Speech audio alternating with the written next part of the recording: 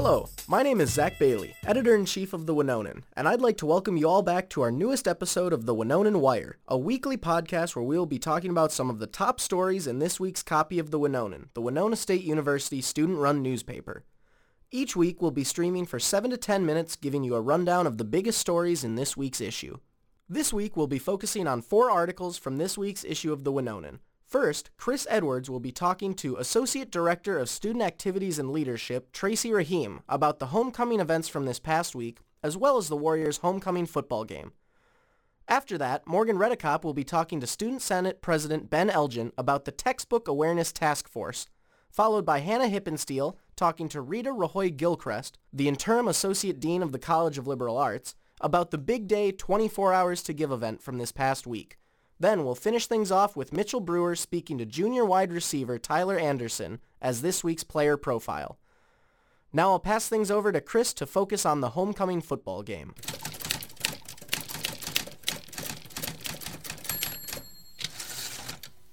Yeah, so is there any big changes you've seen in the last few years with homecoming week and surrounding it? Well, our committee, and so it's new. There's some returning committees and then new committee members every week or every year. So they really set what they want for what we call Spirit Week, which is this week leading up to the homecoming weekend. So some things we do, like Chalk the Walk, is usually a tradition that we do, but they really do what they want to. It's been successful to have something that we give away in a commemorative cup, the slushies, but we've done snow cones, we've done root beer floats and stuff in the past. So, but they decide what they want to do based on ideas that they have and survey feedback that we get and stuff too. What do you think of the talent show for the homecoming royalty?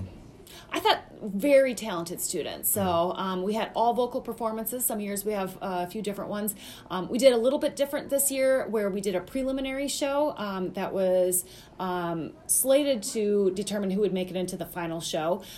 So we had some talent show participants back out at the last minute, but we were very happy with the 3 performances that were in the final show. Thanks, Chris. Now on to Morgan to talk about the Textbook Task Force.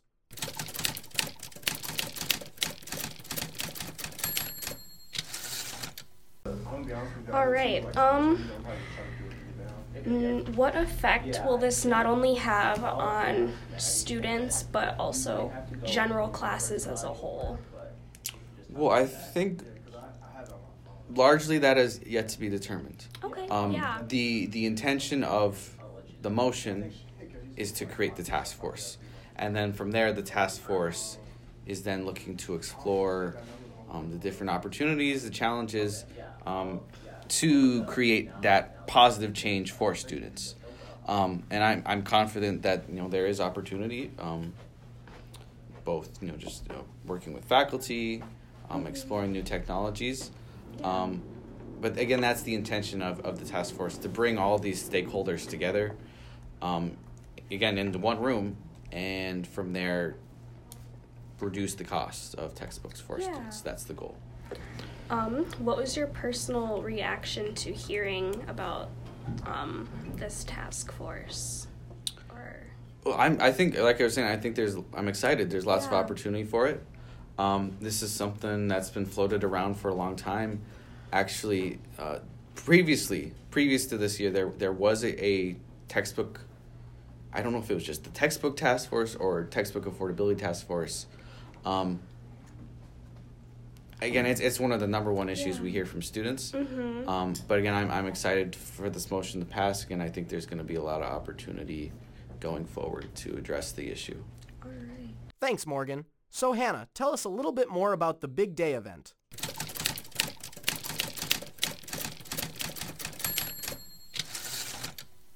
Hello, this is Hannah Hippensteel, a features reporter from the Winonan, and I am sitting down with Rita Rahoy-Gilchrist, Associate Dean for the College of Liberal Arts, to talk a little bit more about the Big Day, or 24 Hours to Give. So Rita, the first question I have for you is, how did the department choose to crowdfund, and whose idea was it? Well, this is something that a lot of different universities and colleges are doing. They're planning an annual giving day where they make a big social media push to help support exciting things that they have going on. And I believe you could check with Matthew O's in advancement on this, but I think Winona State's first giving day, the big day, was last fall. I think that was the first time that we had tried this initiative. So this year, in addition to the more general campaigns for scholarships, Matthew O's and Kayleen Berwick in advancement reached out to the colleges and asked, would you like to include a college level mini campaign? So we were really excited to be a part of this process and to have a chance to think about what would be the most exciting, most innovative, most important cause that we would like friends and alums of the College of Liberal Arts to support. So that was really how the process began, was talking with Matthew and Kayleen Berwick. And then we had a pretty short lead time. We had about 3 weeks to try to come up with a promotional pitch video that would be 2 minutes or less that would talk about whatever this important cause was. And so we worked with Alex Courier, who is a new videographer in marketing and communication. Thankfully, he had just worked with us on a college video. So we could take some bits and pieces from that existing college video. We could take some screenshots, some still photos that we already had, and we could mention just a few of the many initiatives that we thought were important. And we could do that all under this framework of engaged learning and civic engagement. Well, I want to thank you, Rita, for your time speaking about the big day, and I look forward to hearing about how the College of Liberal Arts plans to use the money. Always for the good of students. Always for the good of students. So this is a wonderful opportunity, and I appreciate it very much. And thanks, Hannah, for giving me a chance to talk about it even a little bit more widely. Thanks, Hannah. Now let's check in with Mitchell to hear some info on junior wide receiver Tyler Anderson.